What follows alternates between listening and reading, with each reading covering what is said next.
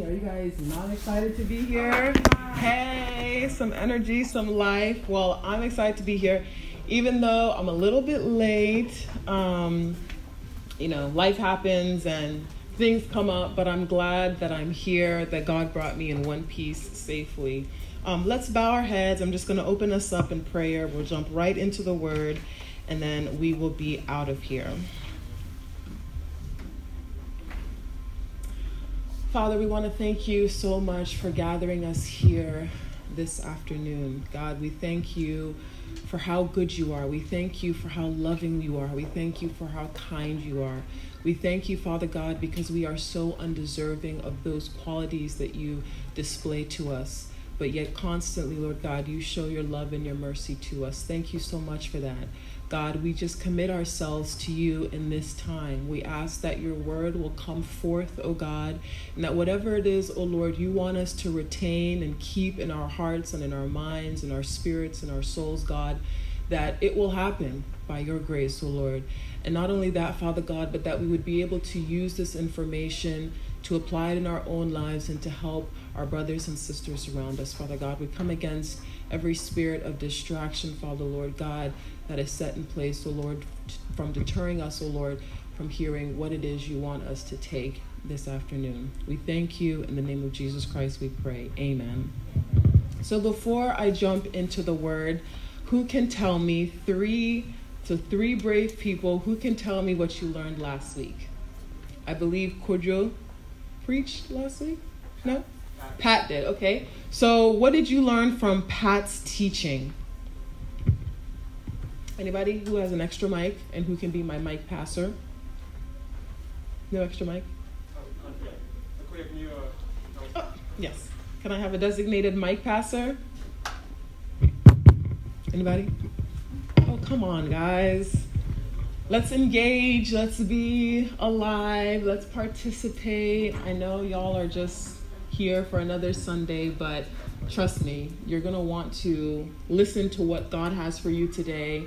And it always helps when you're more interactive, when you're more engaged. So who wants to be the mic, or who wants to be the mic passer? Thank you, Francine. And three brave people. What did you learn last week? Look through your notes if you have to. Flip through the Bible. What did you learn last week? Otherwise, I'm just going to call on people, and nobody wants to be called on. So please. Anybody? And if you avoid eye contact with me, you're the first person I will call. So look me in my eye and tell me what you learned last week. Okay, first of all, who all was here last week? Raise your hand if you were here last week. And we're in church, so don't lie. Okay, Francine, you're good. All right, so a good amount of you were here last week. What did you guys learn? I watched the video, so if that triggers your memory. Okay. Video playing. All right, so apparently it was a video. So what did you see in the video? What was the video about? And partly I'm asking this because I actually wasn't here. Thank you. And we have this topic of righteousness, right? So I want to make sure that we're all on the same page and we're all understanding this topic correctly. So we have a young, wonderful lady in the back who has volunteered, one of three who's going to share with us what she learned last week. I know that in the video we learned that when people they're down, and then when they finally get the chance to get up, they tend to push the other people who were bothering them when they were down, push them down so that they can be up, if that makes sense. Okay, so you're saying that in the video it was basically describing when you're trying to come up, right? And you become to the point where you're at, the people below you are still trying to pull you down? Is that? So you were down. In the mic. When you were down, and those who were up, when you finally get up to their standard, you tend to push them down because you finally got up. I see. That's good. Thank you for sharing. God bless you. Anybody else? That's really powerful. Thank you very much. Over here on our right.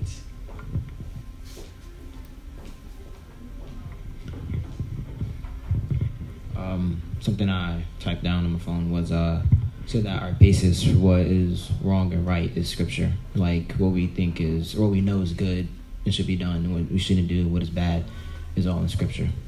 The first part was that our patience? Our basis. Our what? Our basis, like our basis. Yeah. Oh, okay. So all of that is in scripture. Yeah. Thank you very much. God bless you. One more person, and if you're talking, you're gonna get called on. If you are talking, I hope you're brainstorming what you guys were talking about last week and trying to figure out who's gonna be the spokesperson.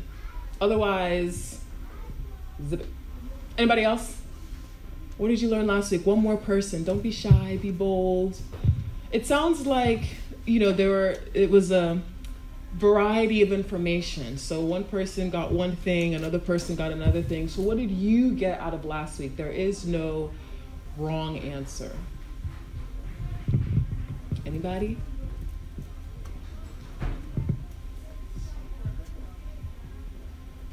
I mean, we got all day. One more person. Come on. All right, so the people who were here last week, raise your hand again.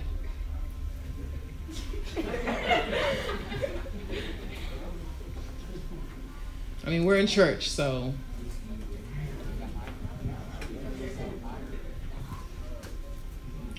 The people who were here last week, raise your hand. Okay, Francine, you choose. Choose one person. Oh, Denzel. Denzel, you got this. Everybody wants you to speak. So, last week from the video, I learned that, what's it called? Everyone, like, God gave when God made everyone, they made it, like, the same level. And some people, they push the other people, they're all on the same level, and someone pushes. It's okay. He's saying it the way he understands it. So let's respect him, please. Yeah, respect. Because nobody else got their hand up. So zip it. Go ahead. And then some people push the other people down, Mm-hmm. and then Jesus came and, like, it's hard to explain, but like they had like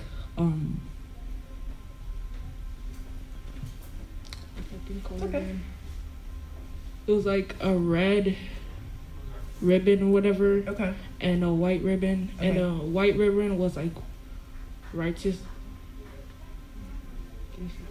Righteousness. Okay. Yeah, righteousness, and the red ribbon was like wickedness or something. Yeah, and then Jesus came with righteousness and helped the wicked people become righteous, and then the people that became righteous also help other people to become righteous too. Amen. Thank you so much for sharing. Thank you, guys. So thank you, Francine. God bless you. So the thing about sharing helps to kind of like reinforce everything that you learned. It also helps you guys to understand like what your peers are thinking, how they understand the message, how they understand the word that's being shared. So next week, presumably, whoever is preaching, well, they may ask you about what you learned from today's teaching. And I hope you guys don't embarrass me by not raising your hand and not explaining kind of what you learned. So anyways, guys, I'm really glad to be here, and I'm really thankful for everybody who's here. I'm thankful for your life and your well-being. As you know, we've been talking, or I guess we just started talking on the topic of righteousness, right? And righteousness is a very common term that is talked about in the Bible probably 500 plus times. It's a very, very important characteristic that we as believers must carry.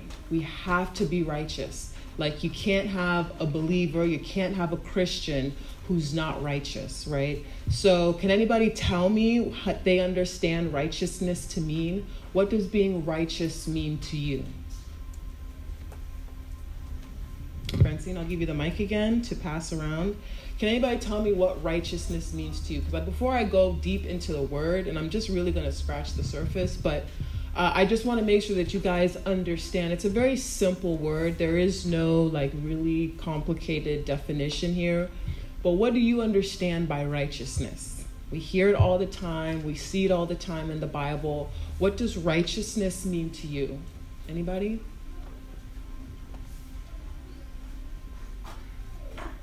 Nobody knows what righteousness means? Okay. Thank you in the back. I think that's Daniel. Thank you, don't gotta Daniel. pass the mic. It's just doing right by yourself and other people. Say that again? Doing right by yourself and other people. Doing right by yourself and by other people. Thank you, Daniel. That's a really good definition. So doing right by yourself, right? So integrity, doing what you believe to be right for yourself and by yourself. And then what he said was for other people, doing what's right for other people in the presence of people. One more definition. So that was really good. Helping others by God. Thank you. God bless you. That is spot on, right? We use God to be the standard of righteousness. Otherwise, anybody and everybody can define what righteousness means. But God becomes the measuring stick or the yardstick that we use to figure out, okay, is this righteous? Is this not? So the definition based on what I've seen kind of float around and based on my own understanding of righteousness is to simply be morally upright, okay? Somebody who's righteous is morally upright. That means they do good things, right? There's good, there's evil, and they do the good, right? Morality is a little bit more specific to the things of God, right? So there are some things like culturally speaking, societally speaking, there are some things that people have different opinions about whether it's right or whether it's wrong. But morality is more objective. That's something that's been handed to us from God and is very clear and very specific about what's right and what's wrong. So although you may have an opinion about whether or not smoking is right or wrong, morality has a very, very specific understanding of things and is a little bit more direct and objective about right and wrong, correct? So that's really what it means to be righteous, is to be sort of morally upright with God or morally upright in the eyes of God. That means irrespective of culture, irrespective of what society says is right or wrong, you know what the Word of God says. You know what God says about what is right and what is wrong. And for you to be righteous, what you do is you align yourself with that knowledge of what is right and what is wrong. So throughout Scripture, there are tons of stories about men and women of God who were morally upright, okay? So they lived very holy lives that were very pleasing to God. Lives that were very pleasing to God and lives that people would characterize as righteous, right? And so there's a whole bunch of stories and a whole bunch of examples. Okay, keep it down, please. Out of respect for me, please. I don't want to lose my train of thought. I don't want anything, just please keep it down, okay? So there are tons of stories in the Bible that basically talk about righteousness and what it means to be morally upright. And what I wanted to do today is not talk about the stereotypical or the quintessential or like upright Christian or believer or Bible character in the usual sense, that they just walked with God and God told them to do X, Y, and Z, and they did X, Y, and Z, and they were obedient to God and they lived upright. You know, people like, say Moses or Abraham or things like that. I wanted to really have us focus on the story of Job, right? Because Job was a person who the Bible also describes as someone who was righteous. Okay. In fact, if you could just turn your Bibles with me to Job chapter 1, and we'll just look at the intro of that, and then we'll just kind of talk about that and why Job was righteous. So it's Job chapter 1.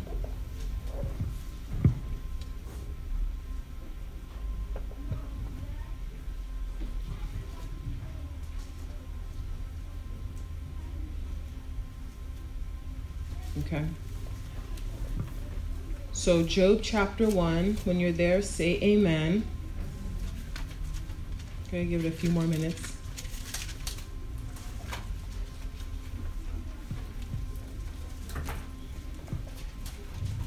Job chapter 1, if you're there, say amen. Are you guys all there? Boys in the back, what is that? What is that box? What is going in and out of that box? Is it chocolate? Oh, okay. All right. Let's try to stay focused and not get distracted by the chocolate. We can eat the chocolate when we're done. If you're there at Job chapter 1, please say amen. All right, so are y'all good? When I hear chit chat, I think you guys are still looking for it. Who is still looking for it? Okay, go ahead, keep looking. Job chapter 1. It's after the book of Esther, and right before the book of Psalm, I believe. You guys there now? Okay. All right, so Job chapter 1, I'm just going to read the first few verses here, because I think we all know the story of Job, but I'm going to connect it here to this topic here of righteousness. So the Bible says, there once was a man named Job who lived in the land of Uz.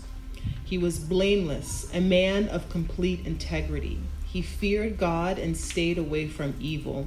He had 7 sons and 3 daughters. He owned 7,000 sheep, 3,000 camels, 500 teams of oxen, and 500 female donkeys, and he employed many servants. He was, in fact, the richest person in that entire area. So I'm going to pause that there.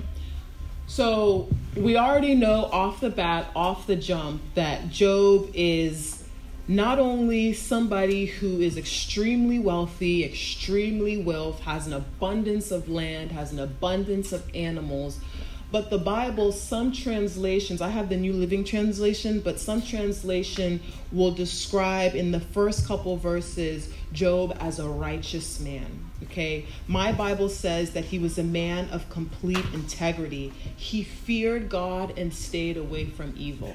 Okay, number one. How many of us can say that we are a man or a woman of integrity, right? Rhetorical question. Think about that. Integrity being just you doing what's right, you knowing what's right, and doing it even when nobody else is watching. How many of us can say that, number one?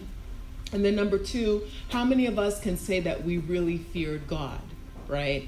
And one thing that I really want to stress in today's message is how Job's richness and how his wealth did not exclude him from certain sufferings and from certain things that went wrong in his life, right? And that's really important to understand, because a lot of times as believers, we connect, or we essentially measure the success of our faith by what our life looks like materially. So if we have a nice life, if things are good, if we've got money, or like our parents are great and school's going great, if everything on our life is going perfect, then a lot of people equate that with having a really good, healthy relationship with God, right?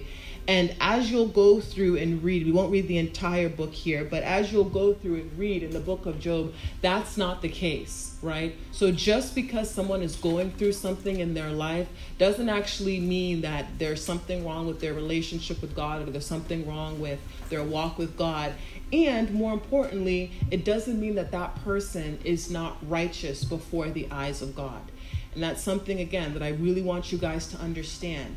Because in this life, especially as young as you guys are, you're going to go through certain things. You're going to have certain trials, certain tribulations, things that are going to move you and sway you away from the things of God, right? But I don't want you to look at that as, all right, this means God doesn't love me. This means I don't have a relationship with God. Maybe God hates me. Maybe I'm a terrible prayer. Maybe I don't know how to read my Bible. That's not what that means, right?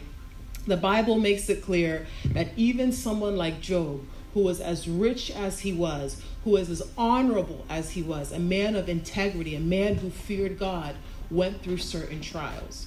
So as you go on to read the book of Job, we hear the tests, that the trials that Job experienced, that he went through.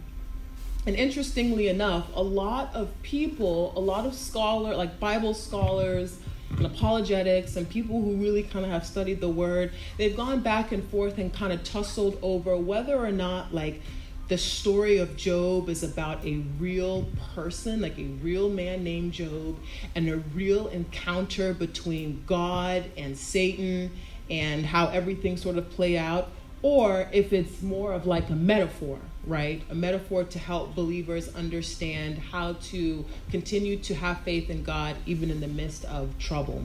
They go back and forth on that. But regardless, as we go on to read, we can see that like God essentially bragged about Job. He was like, look, I have this incredible son named Job who fears me, who loves me. He's a man of integrity, and he's done right by me. And Satan is like, well, you know what? He's only done that. He's only like that because look at his life. He's got everything he could ever want. He's wealthy beyond what he needs. He's got a beautiful, great big family. The man is good. Why wouldn't he bless the Lord? Why wouldn't he, continue to serve the Lord, excuse me, and be a man of integrity, right? That's what Satan is challenging God with. And so what God does is he grants Satan permission to basically inflict pain and harm to Job. Right? With the exception of Job's life. He's like fine, whatever, test him, do what you got to do, but do not take his life. And so the Bible, as you'll read on, it says that essentially within the span of one day, Job lost all of his children. He lost all of his land. He lost all of his animals. Right? And it said something about, I think a messenger had come to him and said, hey, look, a whole bunch of thieves took everything. And then also there was a natural disaster that destroyed everything. And oh, by the way, your kids are dead. Right? And this all happens in one space, in one time. And Job is not there when God is having the conversation with Satan about what's going on. Like Job is just completely hit with all of this mishap. Like he's just completely in awe. And none of you guys will really understand what it means to lose a child until you become a parent and you understand what that pain is. Like I don't even understand that. And that's something that I would never wish on anybody. But the Bible says that Job lost all of his children in that span. And it even got to the point where Satan, and it was very clear to Satan and to God and to everybody who was looking on, that wasn't enough to rock his faith, right? Even in the midst of that kind of pain, right? He may have been initially a little disgruntled, but he still kept his faith. And it just got to a point where even Satan had to go back to God, and God granted him access to Job again. And this time, it wasn't everything around Job and everything that, he had possession of. It was himself. It was his own body and his own health, right? And the Bible says that he got all these open blisters and sores all over his body. Not only is that really unattractive and gross to look at, but it's also extremely painful. Now this man is in physical pain. It wasn't enough that he was in emotional pain and he was mentally distraught because he had lost everything. Now he is physically in pain, okay? And I don't know about you guys, but if I have even the slightest cold or the slightest headache, I'm just the biggest baby. I throw the biggest tantrum. My health is so important to me because when I feel healthy, when I feel good, I feel like I can function, I can move, I can live the way I'm supposed to. But when something is wrong or something is off in my body, I really feel it and it really disrupts my life. And so Job, who was perfectly fine and perfectly healthy before any of this, is now all of a sudden hit with the most severe kind of skin disease that could possibly occur. And still he doesn't understand what's going on. And so now Job is a little bit more disgruntled. He's like, okay, what is actually going on? And now he has the influence of the people around him. So Job's wife is still around. Job's got a couple of friends who come to see him and come to mourn with him. And initially his wife is like, yo, you just need to curse God and die. Because at this point, what has happened to you is so bad. Clearly, life is not worth living. And if you really served a God who loved you, if you really served a God who cared about you, none of this would be happening to you. That's Job's wife telling him this. So that's a really strong influence over his life, trying to tell him about what he needs to do in that particular situation. And then you'll read on, and the Bible says that a couple of Job's friends come in from out of town, and they meet with him, and they're kind of like talking amongst themselves, and everybody is trying to make sense of this. Like, what is actually going on with you, bro? Like, you are like the lowest of lows that we've ever seen you? How can you go from having it all one day to the next day literally losing it all? Like, what is going on? And they continue to kind of like talk amongst themselves, and they kind of speculate maybe he wasn't really this upright, morally righteous person that everybody thought he was. Maybe he wasn't really favored by the Lord. Like, maybe he sinned. He must have done something that would have caused this to happen to him, right? And so now Job has got all these people talking in his ear. He's hearing all these things, and I don't care how old you are, I don't care how grown you are, we're all very impressionable, and we're all very much influenced by the things around us. And so people are talking, he's seeing things, he's hearing things, and everything in that moment between what he's been through and what he's lost and his current state, everything. And in that situation, he should have just been done with it. He should have walked away. He had all the tools and all the resources and every justification to be like, look, I'm done. I've tried my hardest to love the Lord. I've tried my hardest to fear God. I've tried my hardest to be a good, noble man, and this is what I get. Because one thing, too, that we have to realize and understand is not only has he lost everything and now he's experiencing the physical pain and harm, but he's got the people around him who's looking at him now and questioning his integrity, right? And for some people, that's the worst of it all. They're like, you can take everything away from me, but don't take away my character. Don't take away my pride, or don't take away the integrity, right? I know I'm a good, honest man, and you know I'm a good, honest man, and the minute you take that away from me, that's over. And the Bible says that even still then, right? Job was very, very, very, very close. He was very close. He cursed the day that he was born, right? He shook his fist at God and was like, what is this? What's going on? And it just couldn't understand why all of this. He had to bear all of this on his shoulders, right? And then towards the end, the Bible says that God eventually spoke to him. And essentially, God was telling him not to lose faith, not to lose heart, that all of this had a purpose. It had a grand purpose in Job's life. And that most importantly, God was able to see through it all that although Job was really close, although Job got very frustrated and very angry, Job never, ever gave up on his faith in God. He never, ever, ever, ever cursed God. He never, ever, ever even questioned, right, just where he stood with God. And that's what I want you guys to take away from today. Being righteous doesn't necessarily mean that everything is perfect. It doesn't mean that your life looks great. It doesn't mean that everything will be peaches and cream. That's not what righteousness is. And that's not the only time when you have to pursue righteousness. That's not the only time where you have to maintain your integrity. I would argue that your righteousness becomes the most important when you are going through the trials of your life. When you are going through really, really difficult times, the days and the nights when you're in your room and you're under your bed, your door is shut and you are just crying. You've had some sort of breakdown because maybe your parent said something, or maybe something happened at school, and you are just so broken. You just want to give up, or you just want to say, I'm done with this. Like, why would I continue to pursue something or have faith in something when my life just looks like it's in shambles, right? But I really want to plead with you guys this afternoon to take heart the same way that Job did. Now, fortunately for us, I don't think that we're ever going to get to have to experience the suffering to the extent that Job did. But this example is still extremely necessary for us as believers, that your righteousness is not only called into effect when everything is going great in your life. Yeah, it's easy to throw up your hands and worship God and say you love God when things are going great. But what about when things don't go great? What about when you really, really, really, really have to have the faith and everything around you, your friends, maybe even your family, your circumstances, everything is just pushing you further and further and further away from the faith? Are you going to persevere the way that Job did?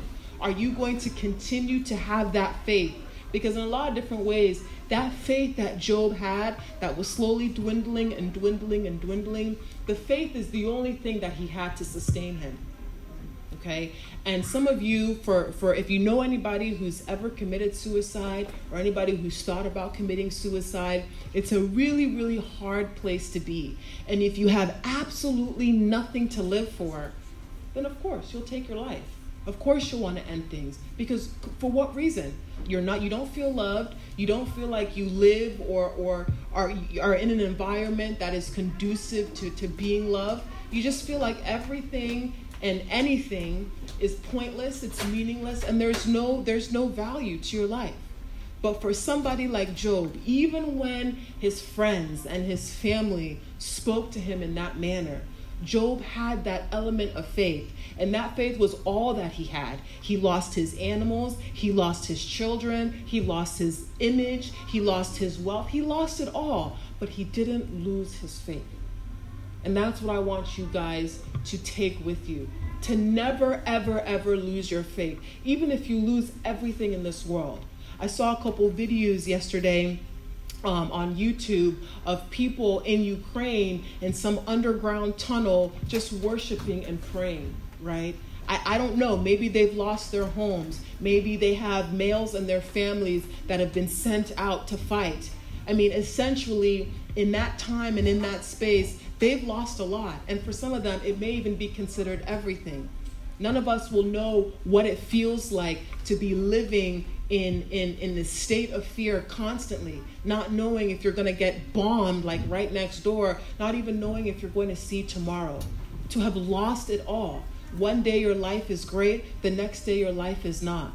Will you continue to hold on to the faith, even if it's a little bit of faith? The Bible says the faith as small as a mustard seed. If you need to, Google it. Google how small a mustard seed is. If you have even that much faith, the way that Job did, it will carry you through those difficult, painful times. And it is the surest sign of your righteousness. Because again, life is not guaranteed to us, right? We are here today and tomorrow we're not. But in the same sense, the great things that we experience, this really happy-go-lucky life, that's not promised to us either. Today things may be great, tomorrow Russia might bomb us. I don't know, right? But our faith is what ultimately must sustain us. We have to hold on to that, and we have to believe more than anything else, even when our friends, even when culture, even when society shifts the norms and says one thing about what is right, about what is good, about what is bad, that we stick to the word. We stick to the truth of what God has said about our life. Amen? So I want you guys to hold on to that. And I want you guys to really implement it in your darkest, lowest days, in your lowest times, and in your lowest moments. That God loves you. That all you need is to continue to hold on to that faith. I promise you, nothing is ever fatal and nothing really lasts forever, right? So even if you feel like you're in a season of trial, maybe things are really difficult in school, I can't tell you how many times I thought to myself when I was in high school that I really hate this. Like I really did not like high school at all. High school was just this weird bubble of like superficial people, and classes were really hard, and life just seemed like it sucked, right? I mean, if you're like a freshman, sophomore, maybe you don't drive, and so you don't have accessibility to certain things in certain places. You're still stuck under your parents' roof. It's like not the best time in your life. And for a lot of people, they think that that is their life, and that is where their life ends. But it's not. The Bible says that after Job had this sort of come to Jesus moment with God, God went back and gave him more children. He doubled his land, doubled the number of animals that he had. In essence, everything that Job lost, God went back and not only restored, but he doubled it. He maximized it because of Job's faith. That is what God will do for you. As soon as I got out of high school, went to college, started working, I would say the quality of my life has doubled, right? Because I didn't allow my mentality about where I was at one point in my life to dictate where I was going or what God could have done with my life. And that's what I want you guys to remember today. Amen? Let's pray.